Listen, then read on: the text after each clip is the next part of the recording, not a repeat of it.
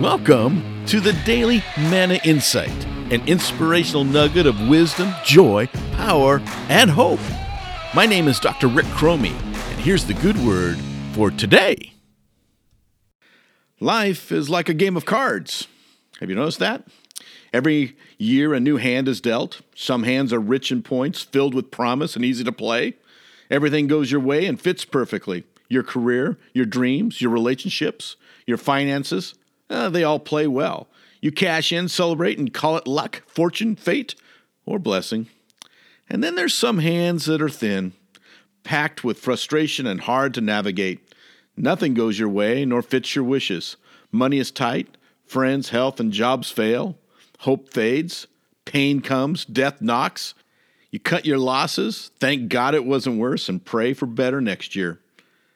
And as you play out the hand of this year, with its aces and deuces, hearts and diamonds, clubs and spades, kings and queens, jokers and jacks, well, here are a few suggestions.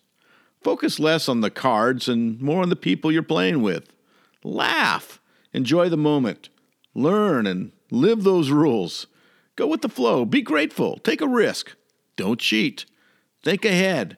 Work the process and play whatever comes your way. Choose wisely and discard well. You may win the hand or not. You might score well or lose big. It's all good. The game of life is a short one, and everyone has a last hand, my friends. Just be thankful you have a seat at the table in the first place. So many of our friends and family would love just one more hand, wouldn't they? This one is all yours, so play it well. Play it well, my friend.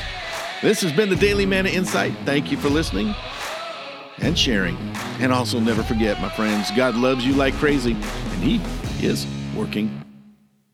If you've enjoyed this podcast, we invite you to subscribe every day to the Daily Manna Insight, www.mannasolutions.org.